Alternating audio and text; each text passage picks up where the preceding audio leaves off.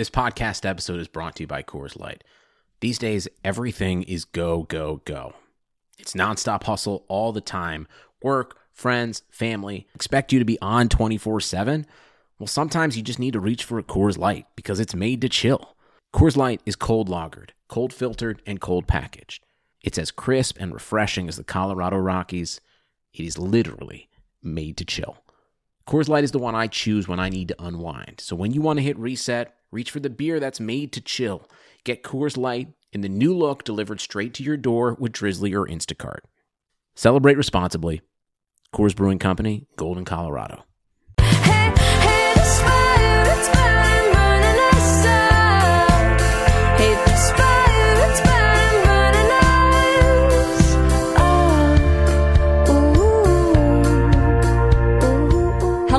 Hello. Welcome everyone to this week of Burn It All Down. It might not be the feminist sports podcast you want, but it's the feminist sports podcast you need. This week, it is myself, Lindsay Gibbs, sports reporter at Think Progress, and joining me is Shireen Ahmed, a freelance sports writer from Toronto. Hey Shireen, how are you doing? Hey Lindsay, I'm good, thanks. It's just you and me today, steering the ship all by ourselves. You think we can make it? Absolutely. Okay, great. So today we're going to be referring back to a topic that we talk about unfortunately often, which is violence against women in sports. This week we're going to be talking about it through a baseball context. Then we're going to take on the Olympics and rain on the parade that is happening in LA to celebrate their Olympic bid. And then we're going to give a quick women's soccer update. Shireen's going to have us there. And then I am going to talk with Rhiannon Walker, an associate editor at The Undefeated, who has done some phenomenal work over the last week on Black Tennis Week. So she's really dug into the history of racism in tennis, the most important Black figures from HBCUs to the Black press to trailblazers like Arthur Ashe and Althea Gibson in tennis. And she's looked, of course, all the way to Richard Williams, the coach of the Williams sisters and the father, who this week was inducted into the American Tennis Association Hall of Fame. So her work on that was phenomenal, and I can't wait to sit down with her and talk through all of that. Of course, we will then have the burn pile and the badass woman of the week. So even though there's just two of us, I think we should dig right in because I don't think we're going to have trouble talking this week. We never have before, Shireen. No.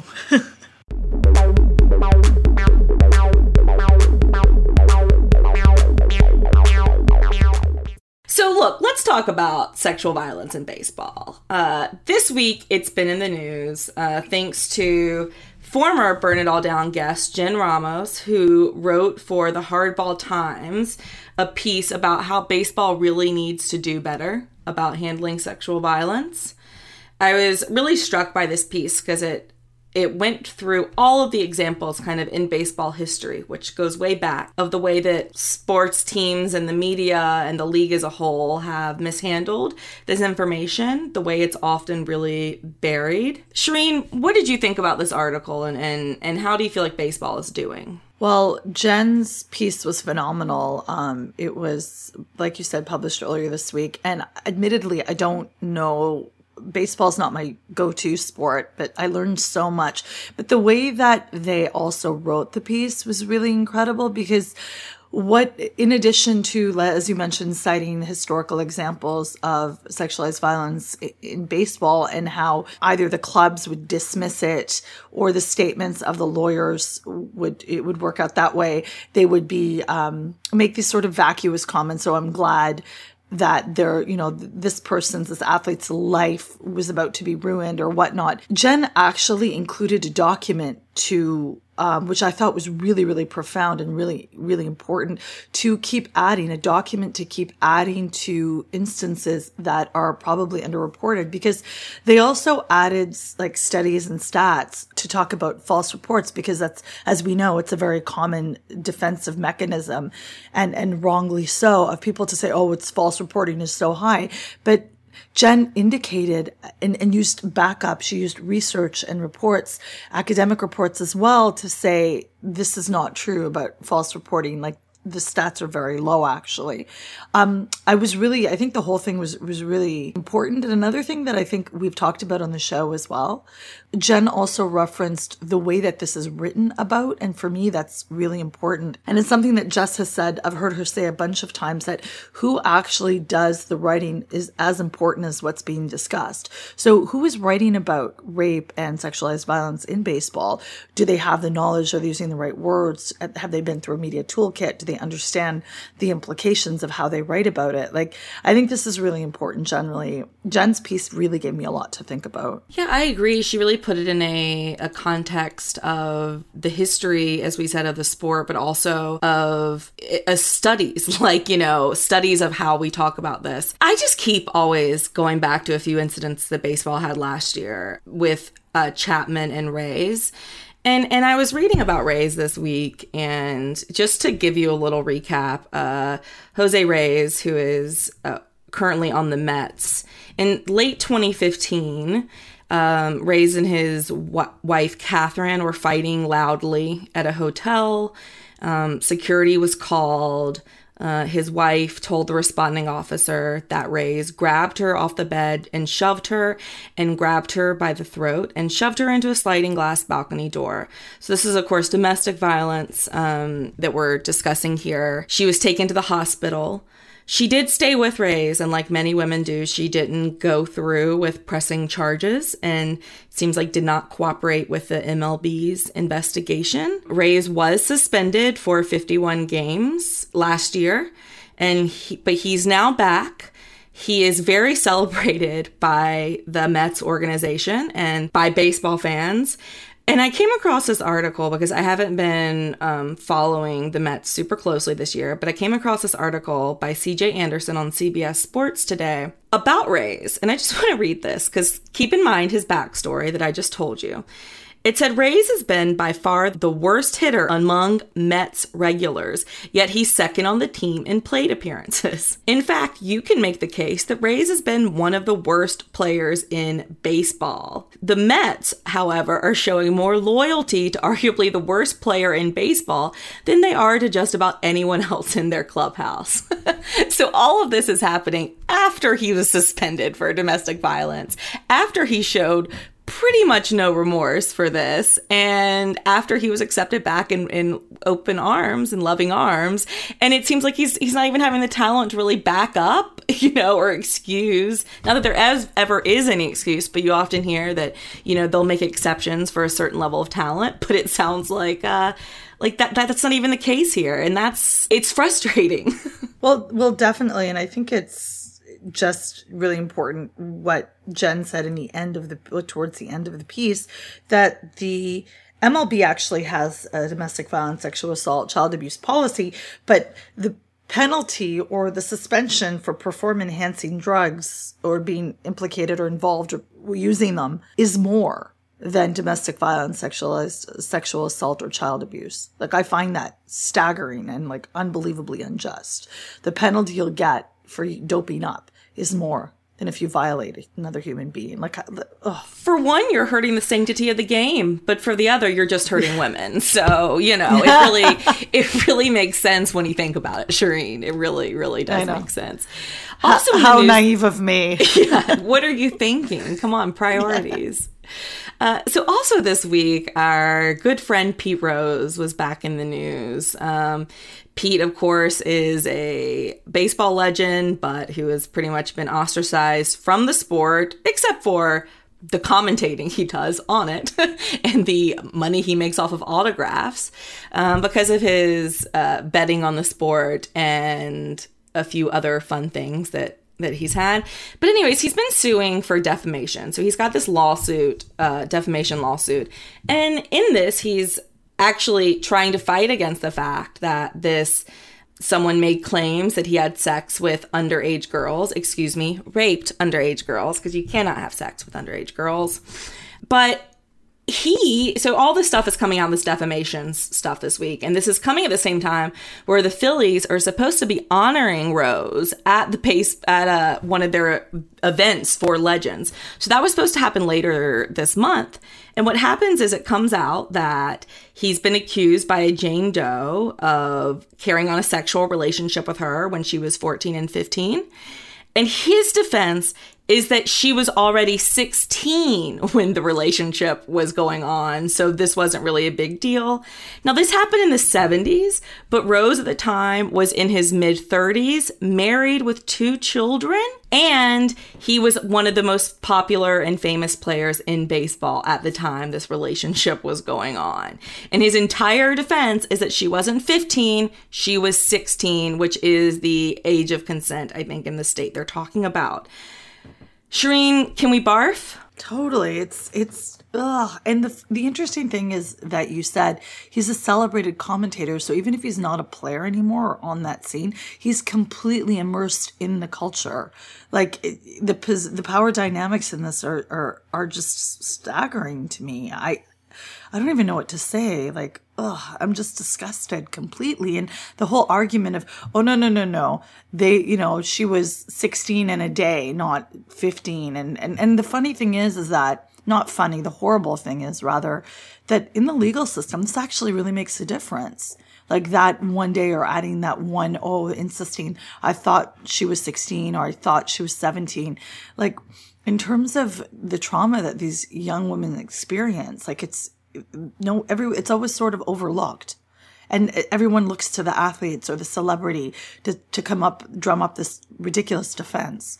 And to be really honest with you, I think very often, like I'll think about his victim, like the survivors, and how they're coping and how other survivors are coping. And this is something else Jen mentioned in her piece about what it does to fans of the game who are survivors. Yeah, absolutely. To see them still revered in this way.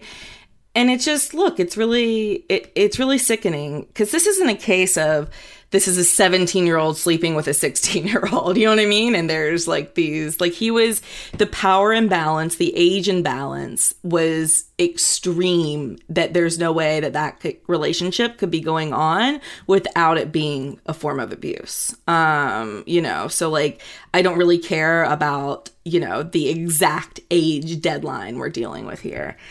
But the Phillies did the right thing and uninvited Rose to their ceremony this month. I actually refuse to give them credit for that. That's the bare minimum you can do. I had a funny discussion with my editor this week where I was like, should I cover this? And I was like, I just refuse that it's noteworthy for them to drop him for this reason. Like, that can't be like something we're like, oh, wow, look at this. Like, I just can't do it. With regards to this topic, like basic human decency, the bar is so low. I know. That, let's acknowledge them for not being, proponents of super violence and misogyny. Like, let's give them a round of applause. Like, I agree with you completely. Yeah. Especially when, this defamation stuff came out now, these specifics, but this case has been ongoing, So it's not like this is out of nowhere.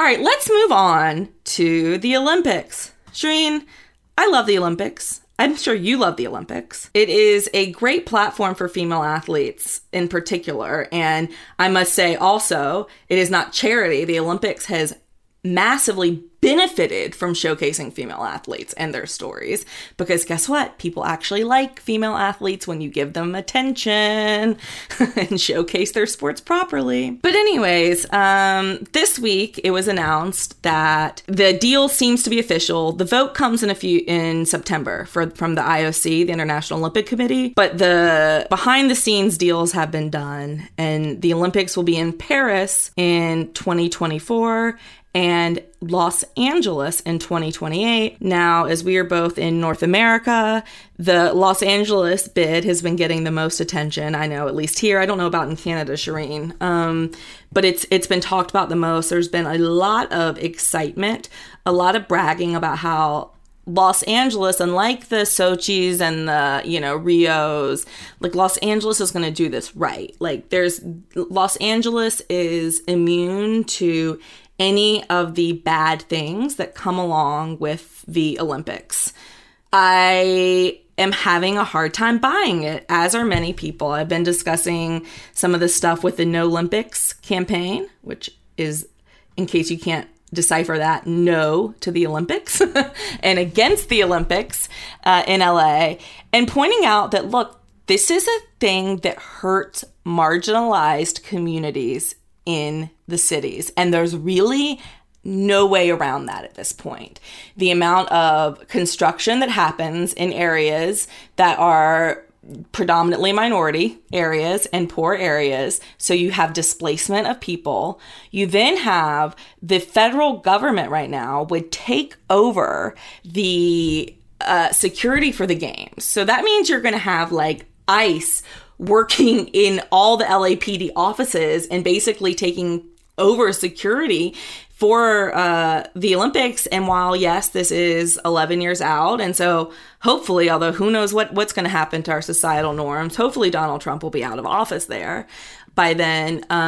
You don't know how early they're going to allow this to happen, or what the lasting ramifications of such a partnership will be, but it certainly won't be positive for immigrant and minority communities in Los Angeles. And it's just bad.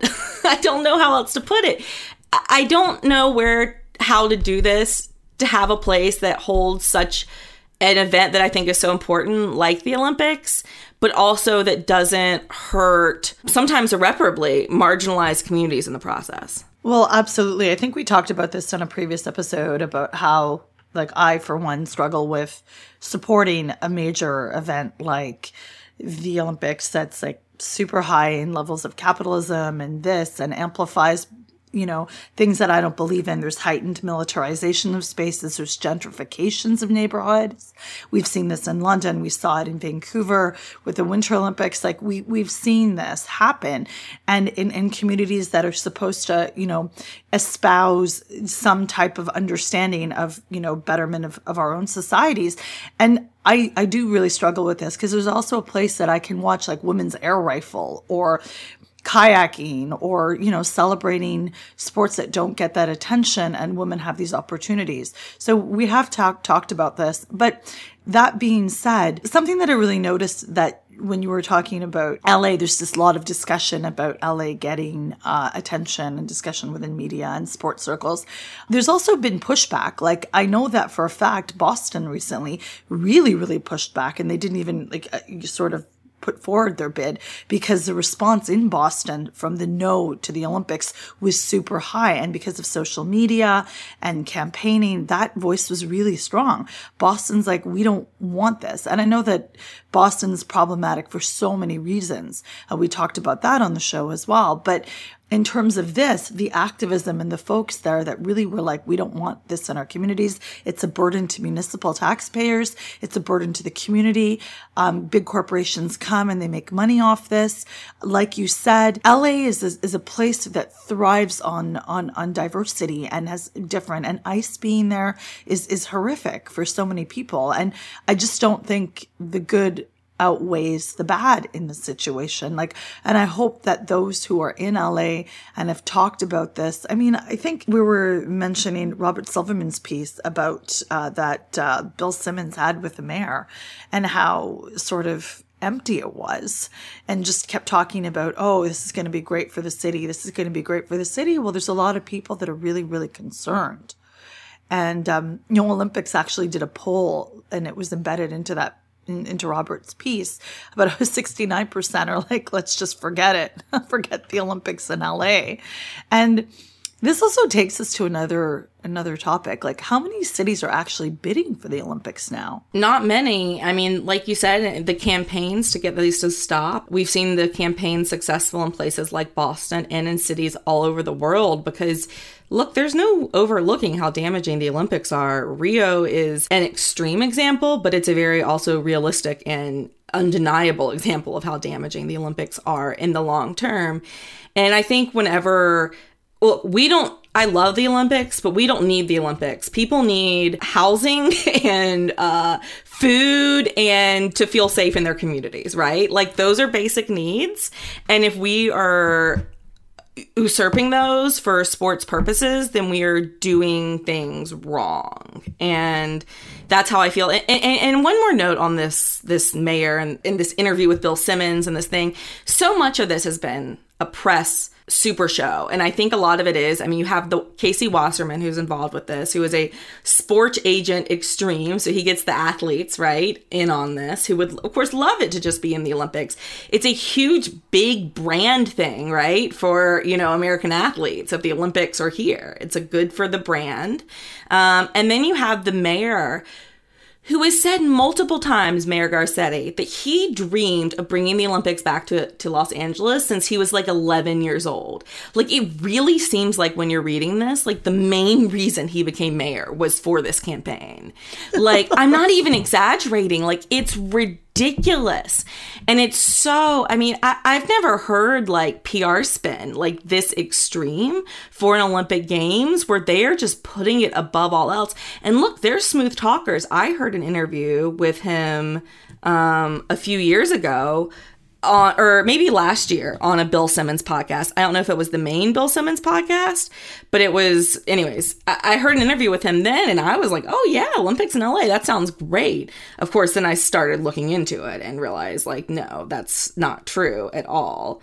Any last words on this before we move on to women's soccer? Well, I think there's something to be said about this whole conundrum of we want to support women's sports, but does it have to be, you know, via the Olympics? Like, does that have to be the vehicle? And why are we even in this position that we have to support something? There must be a viable way to amplify women's sports and support and develop and, you know, elevate those games without it being in such a problematic setting in this way. Like, we have to come to a resolution. I have no idea what that is, but, you know, just sort of, I'm thinking about that a lot. And I really hope that those who are in LA that are pushing towards it, they have, like you said, they have, you know, over a decade to sort of work at it and make sure, and hopefully the political rhetoric at the time won't be as toxic as it is now.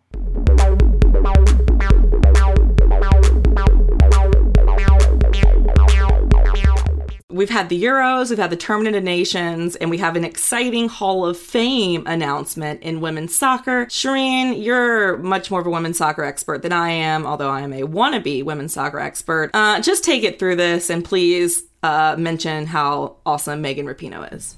Take it away. Oh, yeah. I thank you, and happy to talk about Rapinoe. Before I talk about Rapinoe, I do have to mention kudos to the Matildas, the Australian women's national team who won the Tournament of Nations. They also beat the United States, which they've never done before in their football history. So I think that's really important. The game that you're referring to about Megan Rapinoe, and I love me some Pinot, was the U.S. was playing Brazil and we're actually down in the first half. And with 85 minutes left in the match, they came back and ended up winning 4-3. So this was quite late at night, and I think I was heading to bed, but I was watching my Twitter feed and trying to balance the Tournament of Nations while the Euros are happening, the women's Euros. So there's just a lot of women's soccer, which I love. So it was a pretty thrilling game, and there's all these GIFs of Megan Rapinoe, who is recovering from knee injury. She actually hadn't scored for the U.S. women's national team since 2015. So, like, since the last World Cup. So this is a really big deal, and her recovery has been sensational. She's one of, if not the league's, the NWSL's top scorer with over 12 goals, I believe. I think she's at 12 goals, which is incredible. So, you know, and we love her so much. We talked about her and Sue Bird. We just love them. So I'm just so happy to see her, because for me, she's probably one of those most phenomenal playmakers I've ever seen in women's soccer. I absolutely love her. And you know, I'm a diehard Canadian women's team fan, but I love watching. She crosses boundaries. So wait, so what happened? So Australia won the Tournament of Nations. Congratulations. Yes. They beat Brazil. So they ended up winning The Matildas won 6-1 against Brazil. So it was a very clear indication of who was close match. All right. So what's happening with the Euros? Explain that to me. So Euros is really exciting. In fact, after we're done recording the finals, and I'm following Twitter, I'm totally paying attention to the recording right now, but I'm also watching a bit of what's happening. The Netherlands is hosting the Women's Euros, and the Netherlands for the first time are actually going to the finals against Denmark. And that will be at 1700 Central Eastern European time, which is 11 Eastern. So that's today, like actually in an hour. And I think that already they're reporting there's over 10,000 people in the streets in the Orange Parade area, the fan zone. And this is incredible. These are two teams that have actually never won the Euros before. So today there'll be a new Euros champ. And this is a tournament that had predominantly been dominated by teams like Germany and France. And I think this is for me, this is exciting. Not exciting to see France lose out because I love them, but just see the development of the women's game and how powerful it is. And this is really important when you have teams that you wouldn't necessarily consider at strongholds, and just coming up and showing in Denmark is one of my personal faves, not only because of Nadia Nadim, who is previously been mentioned on our show as an honorable mention for Baddest Woman of the Week. It's the way, the passion for the game, and in places where women's football is not as heightened as the men's, like Denmark, for example, something like that. The Netherlands has a very strong history of football. Undoubtedly, they really do. But to see the women's game getting so much attention and getting so much love is really uplifting. It's really, really exciting, actually. So love it. That's fun. It's so exciting. And so one last thing that I wanted to throw in here when we're talking about women's soccer is really fantastic news about former U.S. women's national team goalkeeper Brianna Scurry. Love! Yeah, Brianna Scurry was elected to the National Soccer Hall of Fame, and this is important for many reasons. First of all, she's the first Black female player to be inducted, and that's pretty incredible. And she's also the first female goalkeeper.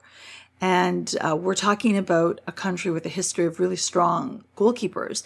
But the fact that she's there, and in my opinion, and I'm not biased, but at all, but Brianna Scurry's contribution to the 1999 World Cup win for the women against China has not been as amplified as I think it ought to have been. Don't forget, the U.S. won that entire tournament on penalty shots, and she stopped one from when they were playing China. And still, we see these images emboldened into our heads. For me, it'll be Brandi Chastain's, taking off her shirt. That image for me was powerful for different reasons.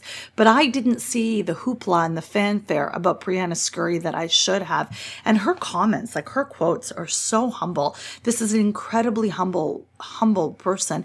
And I'll just read this. She says, "It's a fantastic honor to be inducted to the Hall of Fame." And she said this via a U.S. Soccer press release. "Soccer had already given me so much more than I could possibly give back. Now to be inducted alongside the likes of Michelle Ackers, Mia Hamm, Christine Lilly, I am truly humbled. And though my mother and father have passed, I can feel their pride swell. Thank you for letting me play for you, and thank you all for this incredible honor."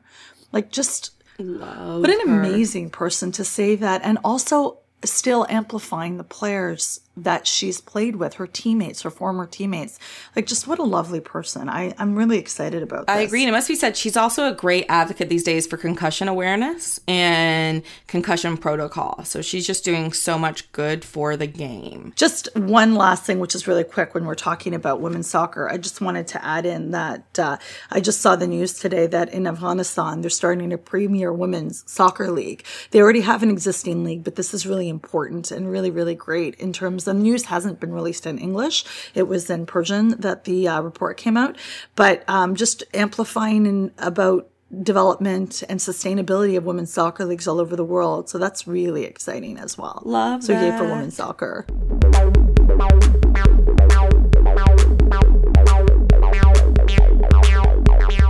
All right, now I'm going to talk to Rhiannon Walker. Shireen, I had a great talk with Rhiannon, whose work we love here at Burn It All Down. Just taking a deep dive into the history of African Americans in tennis and Black people around the world in tennis.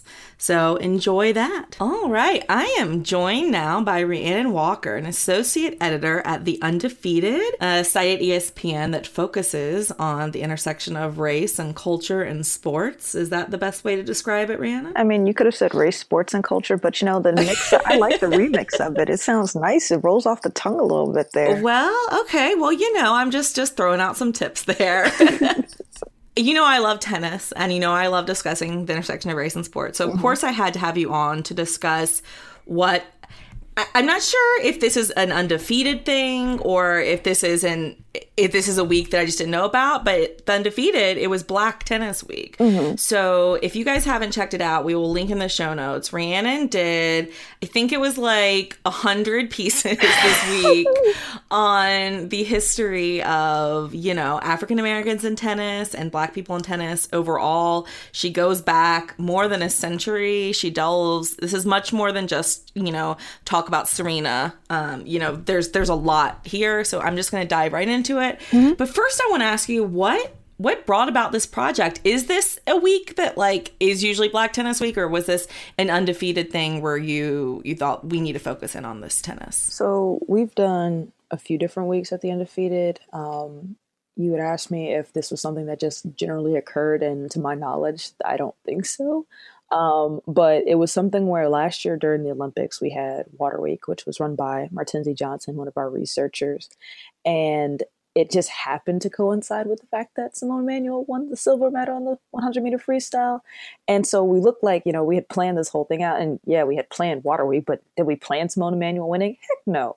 Otherwise, we'd write tons of content planning, like, you know, planning for stuff happening. Like, what? How powerful are you, really? You know what? I wish I had that kind of power, because let me tell you, I'd be breaking news more than the Woj bombs we got out here. So we did not plan it so much so because it was something that already occurred. It was just that we've done different weeks before, and Kevin had gotten an email from a guy about the American Tennis Association having their championships in late July, early August, and we knew that overlapped with the City Open. So it was kind of like, all right, well, if you can find a way, this is Lisa talking to me. Lisa's like, you know, can you find a way to create a week's worth of content about Black tennis? I run Remember Wednesday, which is a ton of sometimes archival research. I've found stories as far back as 1870. So if that tells you anything about what I can do sometimes.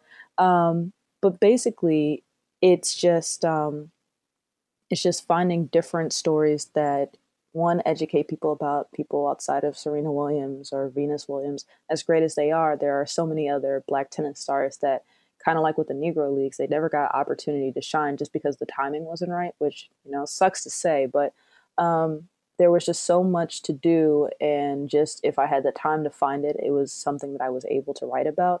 And I was really pleased that, you know, we were able to get everything in, because when we were talking earlier, like, there was a lot of research done, and it would not have been able to be done in, like, say, 1-2 weeks time. So this was a lot of fun to do. Definitely. I loved how you just tied this into society. In one of your pieces, you wrote that going back to the 1890s, there were three things that kind of shaped how Black people in tennis were treated during the formative years for the sport. Break that down for me. What were those three things? So the first thing was an 1890 law in Louisiana that simply said Black and white people cannot ride in the same travel car. And this set up 1892, where Homer Plessy, he's 7/8 white guy, 1/8 Black guy. But if you know anything about the one drop rule, that 1/8 still made him Black in a lot of the eyes of the law, even though he looked on his exterior to be a white guy. So he buys a first class ticket and he sits in the white car section.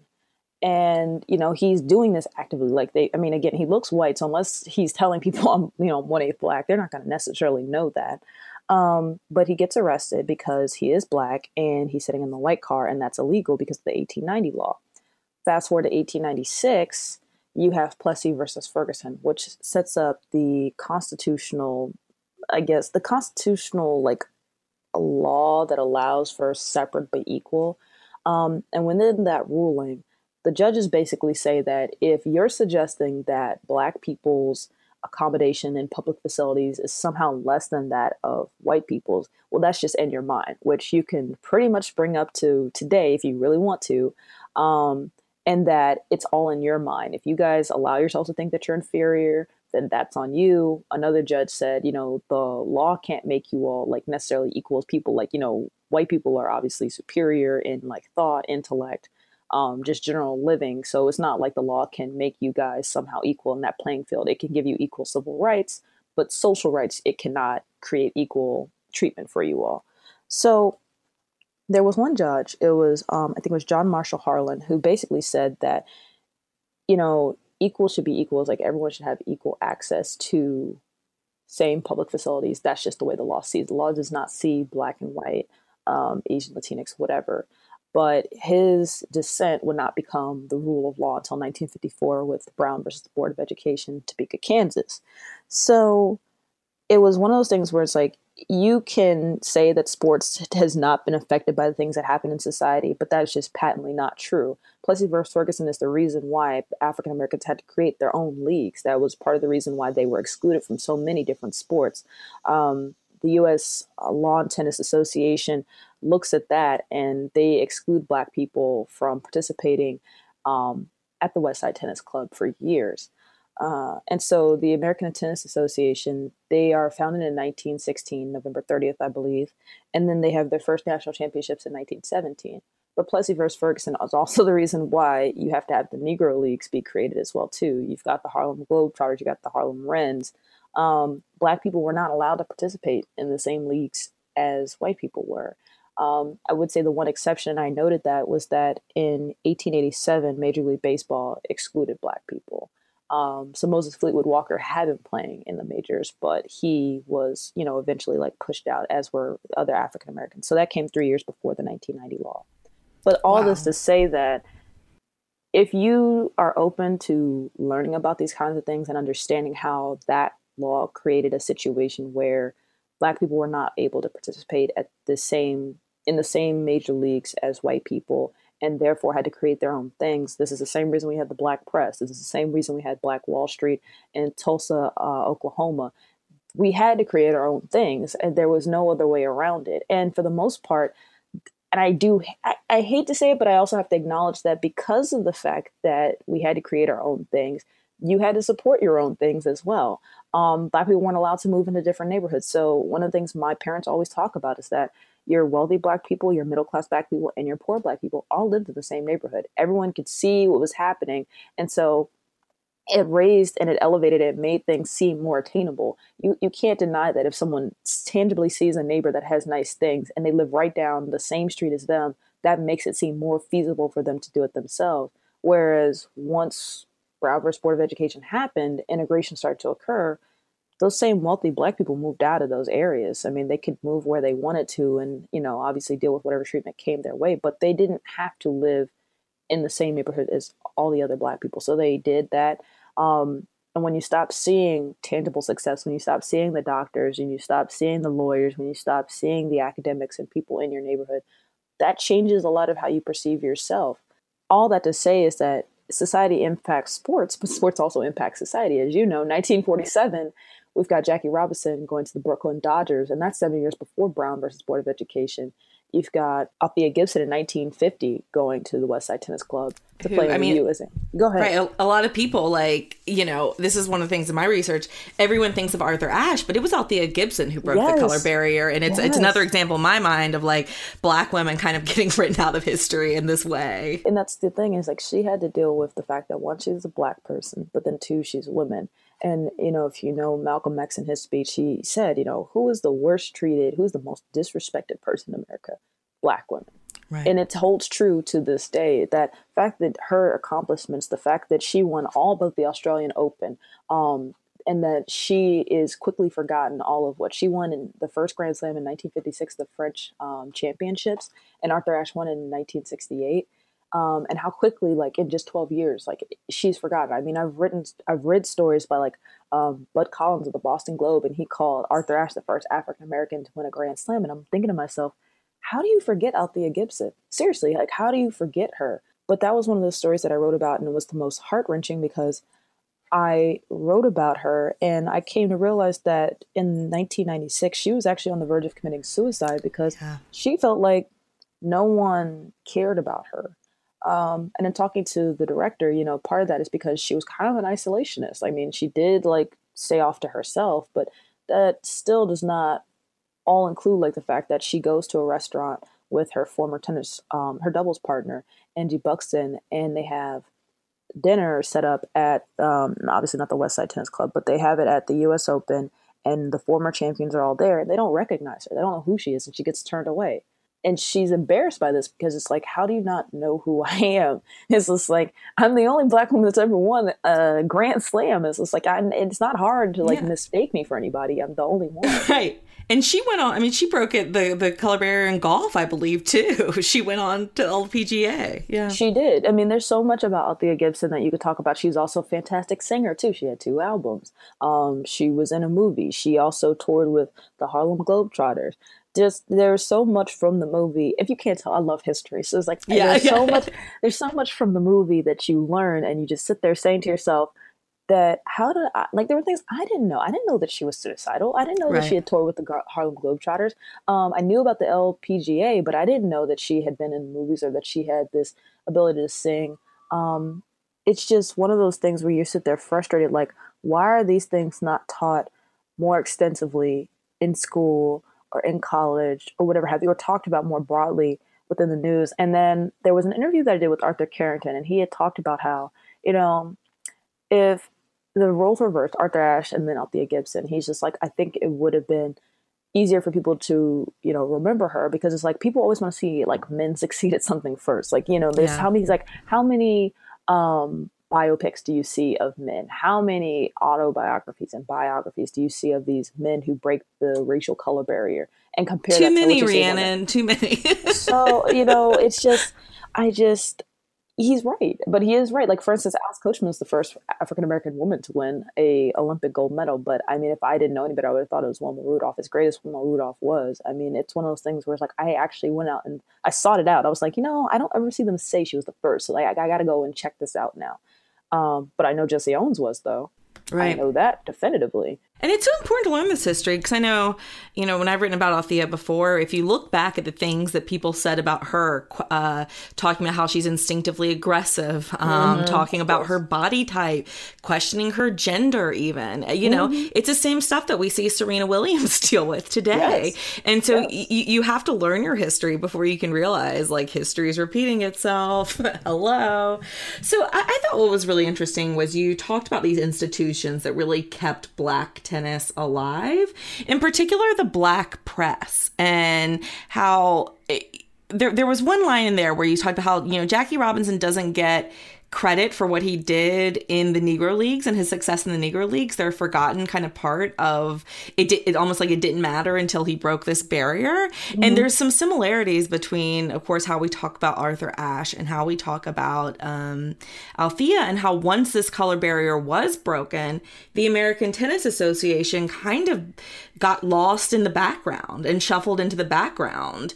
How are they reinventing is the wrong word, but how are they finding their place and appreciating the role that they played in society, but also still being, I mean, they still exist. They're still around. How are they handling that? Oh man. So this is one of the things that I was frustrated. So I'll be honest with you, when Lisa told me to write about the American Tennis Association, I've never heard of the American Tennis Association. And I was pretty embarrassed by that fact because they are the first and the oldest Black sports league in the United States, not the Negro League. So it was one of those things where I was like, well, why don't I know anything about them? Like, again, they're not in my history books. They weren't necessarily taught in any of my classes. And I went looking to see, like, okay, so what are reasons why I know about things? Well, I know about things because of social media. I know about things because other people talk about them or they have other experiences with them and things of that nature. And I realized that I probably would have known about the American Tennis Association much earlier on in my life if they had been more, like if people associated Arthur Ashe, Althea Gibson, Lori McNeil, Zena Harrison, or any number of these other Black tennis stars, like, from 1900 to 1980 or so on, with the American Tennis Association. I mean, the reason I know about the Negro Leagues when I was little is because of Jackie Robinson or Satchel Paige. I realized that he was right. It's just like everyone knows Jackie Robinson was with the Negro Leagues. Like, that's without, question. But not everyone associates Arthur Ashe with the American Tennis Association, or the fact that Althea Gibson won 10 straight women's singles for the American Tennis Association. And SAGs, it feels like it doesn't count until it's the breakthrough, which, marginalizes these fantastic institutions to a damaging degree. Yeah, and I really can't understand, like, they have done so much for Black tennis, like the fostering of the talent, putting the best players against each other, getting them to the point where they could play in these opens and everything else like that. And I was thinking back, like, I know, like, during Black History Month, like, I hear a ton about Negro Leagues and things of that nature. Like, we have movies we watch, there's a museum that exists, and all these other different aspects about it. So, I mean, I have grown up knowing about this whole entity. And what I talked about with the American Tennis Association is, like, for instance, like, that we love on Twitter or any of our social media, we love highlights and all kinds of different stuff like that. They're still around. The Negro Leagues is not. I remember, I think it was Rafael Nadal who hit that shot on the back of the baseline between his legs, and like that highlight, like that's a SportsCenter top 10 highlight right there. And I'm sitting here like, y'all, the American Tennis Association, y'all have to have plays that like pop up like that. Something like that goes on social media, that thing blows up. People, at least at the very minimum, people see the handle and now they know, like, oh, you exist. They have a Facebook, they have an Instagram that they don't use. They don't have Snapchat, Periscope, or Twitter. And I'm just thinking to myself, hey, you guys have managed to do something that not a whole bunch of other Black organizations have been able to do, which is to stay alive. You guys have to have a social media presence at this point in time, especially if a lot of the people that are attending this do tend to be older and not necessarily younger. It's like, you want to have these things around so people can go and find these things. A lot of your best stars are not necessarily playing in the American Tennis Association. So how do you guys get them? Maybe you don't get them to play, but how do you get them to come and participate? Because even that would, boost like the amount of people that would be interested in coming out. Like if a Serena Williams, a Venus Williams, a James Blake, I would love to see James Blake in person, or a Gail Monfils, any number of people, Sloane Stevens, or any of these other Black tennis stars that are coming up. How do you get them to come to the American Tennis Association and to work with you all and find ways to get more people to know about what you all are doing? Like, how do you guys continue to broadcast that stuff? Well, I think that this week was a good step because they inaugurated or honored Richard Williams by bringing him into the Hall of Fame there, which was really important. I want to read a clip from Rhiannon's piece because she was there for Richard Williams' induction. Unfortunately, Venus and Serena were not, but I'm just going to let this clip speak for herself. As he watched highlights of his daughters who did not attend the ceremony, Williams pulled out his thick framed glasses and cracked a smile 2 or 3 times. The 100 people in the ballroom oohed and awed, while Williams looked like he was prepared to go back to his daughters and let them know the things they could improve on. Williams dressed for his induction in a pair of dad jeans, black Nike low-rise sneakers, and a shirt with his face on the front and the 10 Commandments as a coach on the back. Truly iconic, also comfortable. So that's an amazing scene. But it made me sad because it fell under the radar that he was getting this big honor this week. And, his daughters didn't even show up. And, Serena's got her baby shower. Venus has a big tournament next week. But, I wish it was a bigger deal. And he seems like a shoo-in for the Tennis Hall of Fame, the International Tennis Hall of Fame, which will be, I'm sure, a bigger deal. But once again, it's the thing where why aren't we why don't we care that he's being, inaugurated into the American Tennis Association Hall of Fame? And I'm sure you know this, the Serena and Venus effect. You look at the Tiger Woods effect in golf and there is none, maybe in the fitness of golfers, but you're not seeing a huge, influx of diversity in golf. But in tennis, it is more diverse these days. I mean, the two of the brightest stars in the women's game are Madison Keys and Sloane Stephens, who joined Serena and Venus on the Olympics team last year. It was the first time it had been all Black women. The men's game we got Francis Tiafoe, who, is up and coming. I'm not saying it's the most diverse sport there is, but there are signs that it's improving. But I was at the City Open pretty much all week. And one of the things I noticed is, while I know you wrote that Arthur Ashe fought to have this tournament in the city so that it would be more accessible to Black people and to a diverse city crowd, there weren't that many Black people at the City Open this week. I mean, there's a international audience that always comes to these tennis tournaments. But it does seem like, in many ways, despite all that Serena and Venus have done, that there's still a disconnect between the Black community and tennis as a whole. Do you sense that? And how do you think we fix that? Man, actually, it's funny because this was something that Arthur talked to me about again. And he was saying that, Black people obviously watch Serena and Venus Williams. I mean, we would stop like what we're doing in a given day to watch them if they're like in like the process of making it to a championship. That does happen. He brought up an interesting point. He said, I think that Black people would be more interested if there was like a strong male candidate playing tennis right now. Kind of similar to the Althea Gibbs and Arthur Ashe conversation. I mean, and it's, we talk about history repeating itself, but remember all the media buzz that was going on when Arthur Ashe was coming up. I mean, it was different than what Althea got. And certainly Arthur Ashe was never forgotten about.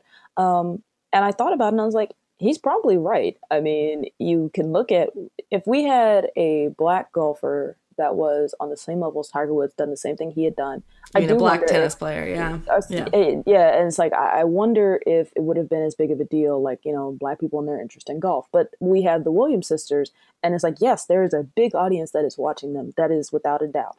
I do wonder, though, if it was a Black male tennis player, would we see something to similar effects of like, like how much interest there was after Tiger Woods started to show his signs of dominance? There is always with women that, yes, they can do these great things. They still are not going to get the same level of attention that men do. And like, even for instance, the conversation about Serena Williams being the greatest, it's not a question. She is the greatest. She is the greatest. I don't understand how Murray can figure this out, but like we have all this dissent going on everywhere else about whether she's just the greatest female athlete or whether she's just the great.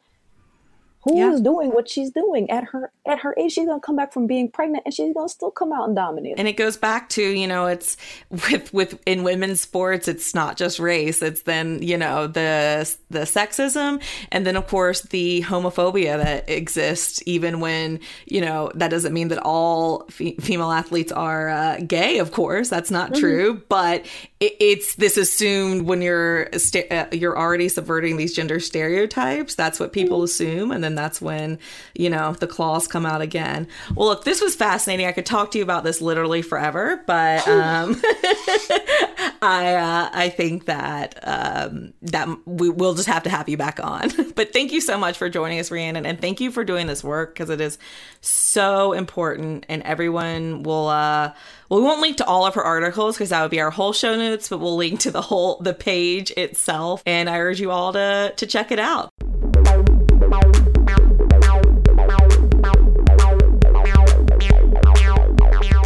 Now it is time for the, I would say, best segment that we ever do. The segment I probably look forward to the most every week. The burn pile. Shireen, did anything make you mad this week in the world of sports? I love that question. Absolutely. Oh my goodness. I think for me, there was a couple of things that got me really angry, but the biggest one was the last couple of weeks, we've been so engulfed in women's soccer that we forget sometimes that the men are playing too tournaments. And what happens is in professional football, and this is considered the off season, major teams end up traveling around. So Inter Milan was playing Chelsea in Singapore. They were playing a touring match in Singapore. And the referee that was officiating was the Sikh referee, and he was actually attacked viciously online with racist insults. And it was really, really bad. His name is Sukhbir Singh, and the comments about his officiating were so vile and so offensive. And yeah, I mean, we've all seen a referee make a bad call, but it was horrific. At this point, they're saying that they are investigating those people that are making those comments, but I'm not really sure what would to be done. Kick It Out is a organization that monitors racialized, violence and abuse, and they're looking into it. All right, my addition to the burn pile is Ray Lewis, whose comments about Colin Kaepernick this week made me want to pull all of my hair out. In case you're on Kaepernick watch, like the rest of us are, Kaepernick is still not signed to a team. The Ravens have been going back and forth on signing him, but they called their Hall of Famer Ray Lewis to ask if he had any input. Ray Lewis, of course, was involved in a murder trial, and at the very least was passively involved in an incident that led to someone's murder. So, obviously he is the bastion of morality. Lewis said that Kaepernick needs to not let people know what he does off of the field. The mistakes I've made, I've never repeated twice, Lewis said in a video that he recorded on his social media, directly talking to Colin Kaepernick and the rest of the world. Of course, mind you, I am sure that if Lewis really wanted to just talk directly to Colin Kaepernick, he could find Colin Kaepernick's contact information and not have to make this big show of things. But look, this is just disgusting. I've never liked Ray Lewis. He is a showboat who uses faith as a weapon to lift up his own superiority and put down those around him. And he's been involved, like we said, in really horrible things, has never taken responsibility for them, and seems to think that he can tell everyone else what to do. And he's just the exact opposite type of person as Kaepernick, who was really, letting his actions back up his words. And I'm so over people trying to justify why teams aren't signing Colin Kaepernick. There's no justification.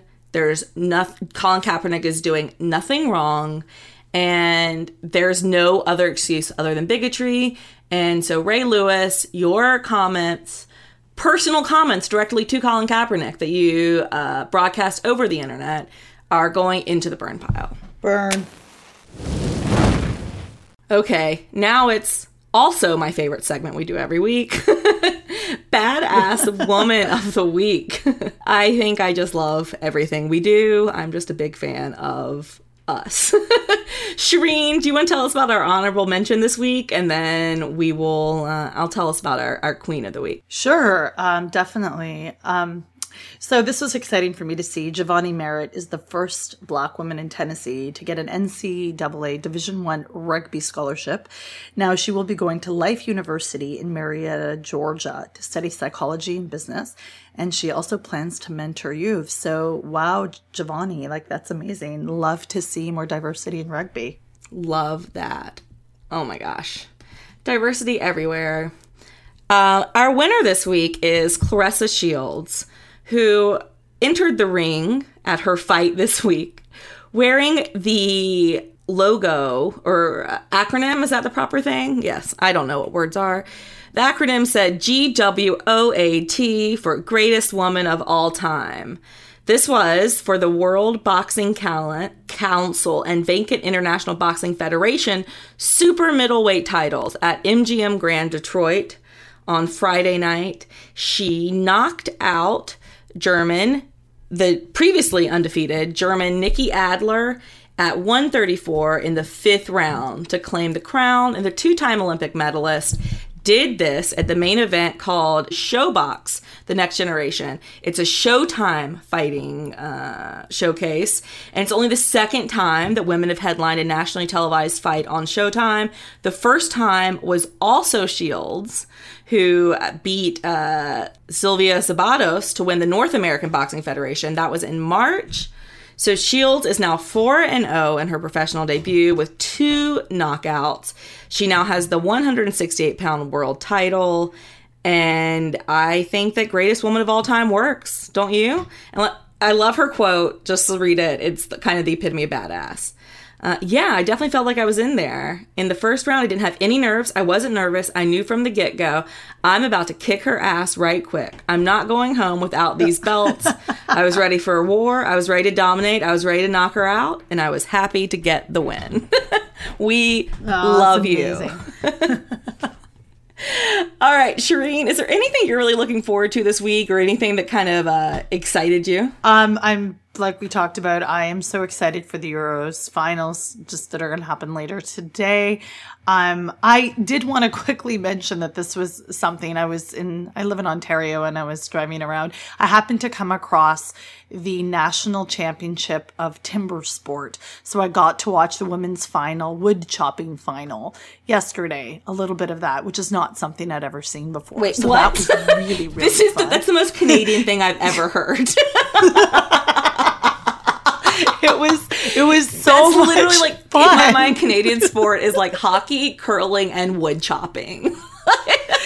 Like it was, it's a life skill, but it was so, I just happened to be there. And this TSN, which is our national sports broadcaster, one of them was showing it. And I'm like, this was so cool. There was the female announcer and these 2 women were on the stage and they were like whacking these logs. And I'm like, this is amazing. It was super cool. So I was really excited. This was in London, Ontario. So I was, those women were, it was so I'm not exciting. laughing at the women. I'm laughing at Shireen and Canada, I would like to say.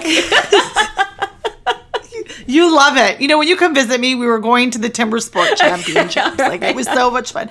And both of the women in the final were from BC, because I guess they have more forest than the rest of us. I don't know. But they were from British Columbia. And it was so great to see them, because, those axes are heavy. So that was awesome. Yeah, that's impressive. I'm not even going to lie. Okay, so for me, this isn't coming out this week necessarily, but the WNBA players are going to be in NBA Live. Girls are going to be able to play video games of their favorite WNBA players. And look, I'm not a gamer. I love gamers. I have nothing against gamers. I'm just not one. But I'm going to buy this video game and I cannot wait. I'm so excited. I teared up when I saw the ads for it. It's a big deal. That's a big deal.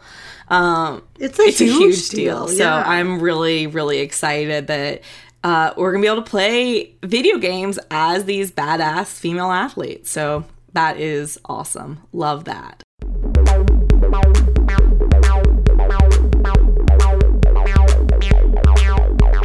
All right. Anything else, Shireen? I think we did it. No, I'm just still reveling in the timber sport chopping. I love it. Now, I don't know if it rivals cornhole, but it's close. It's close. That's a Canadian version, I guess you could say. When America's drunk sport is beanbag throwing, and Canada's is wood chopping with an axe. That sounds about right. Oh my gosh, I hope it's not a drunk sport though, like drunk Canadians with axes. I don't know. On that note, I think it's time to say goodbye.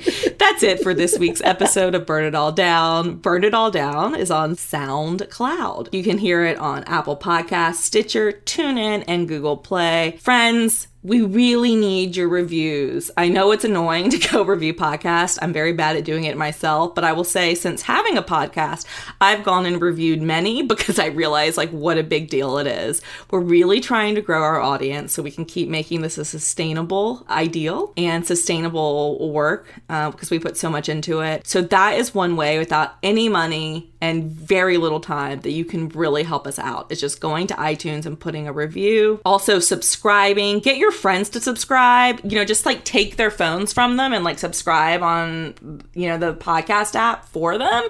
I promise you it will be really easy, and then that will also help us a lot. Follow us on Twitter at Burn It Down Pod.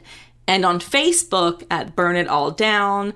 Our website is burnitalldownpod.com. Our email, we love hearing from you guys on email. Trust me, like Shireen, like screen caps the emails and she like sends us to all, and then she gets really mad if we don't respond about how awesome they are right away. She's like, did you see this? Did you see this? Did you see this? And we did, and we love it. So our email is burnitalldownpod@gmail.com. And once again, if you want to support us, we do still have a GoFundMe page going. These small donations are helping us out so much. We are so grateful. We're putting these towards our technical contributions and to getting some help weekly for the, some of the editing and things like that so that we can keep this going. Speaking of editing, this is edited and mixed by Ellie Gordon-Marshall. I'm Lindsay Gibbs, and Shireen Ahmed is there, and the rest of the crew will be back next week, and we will see you then next week. Thanks, guys.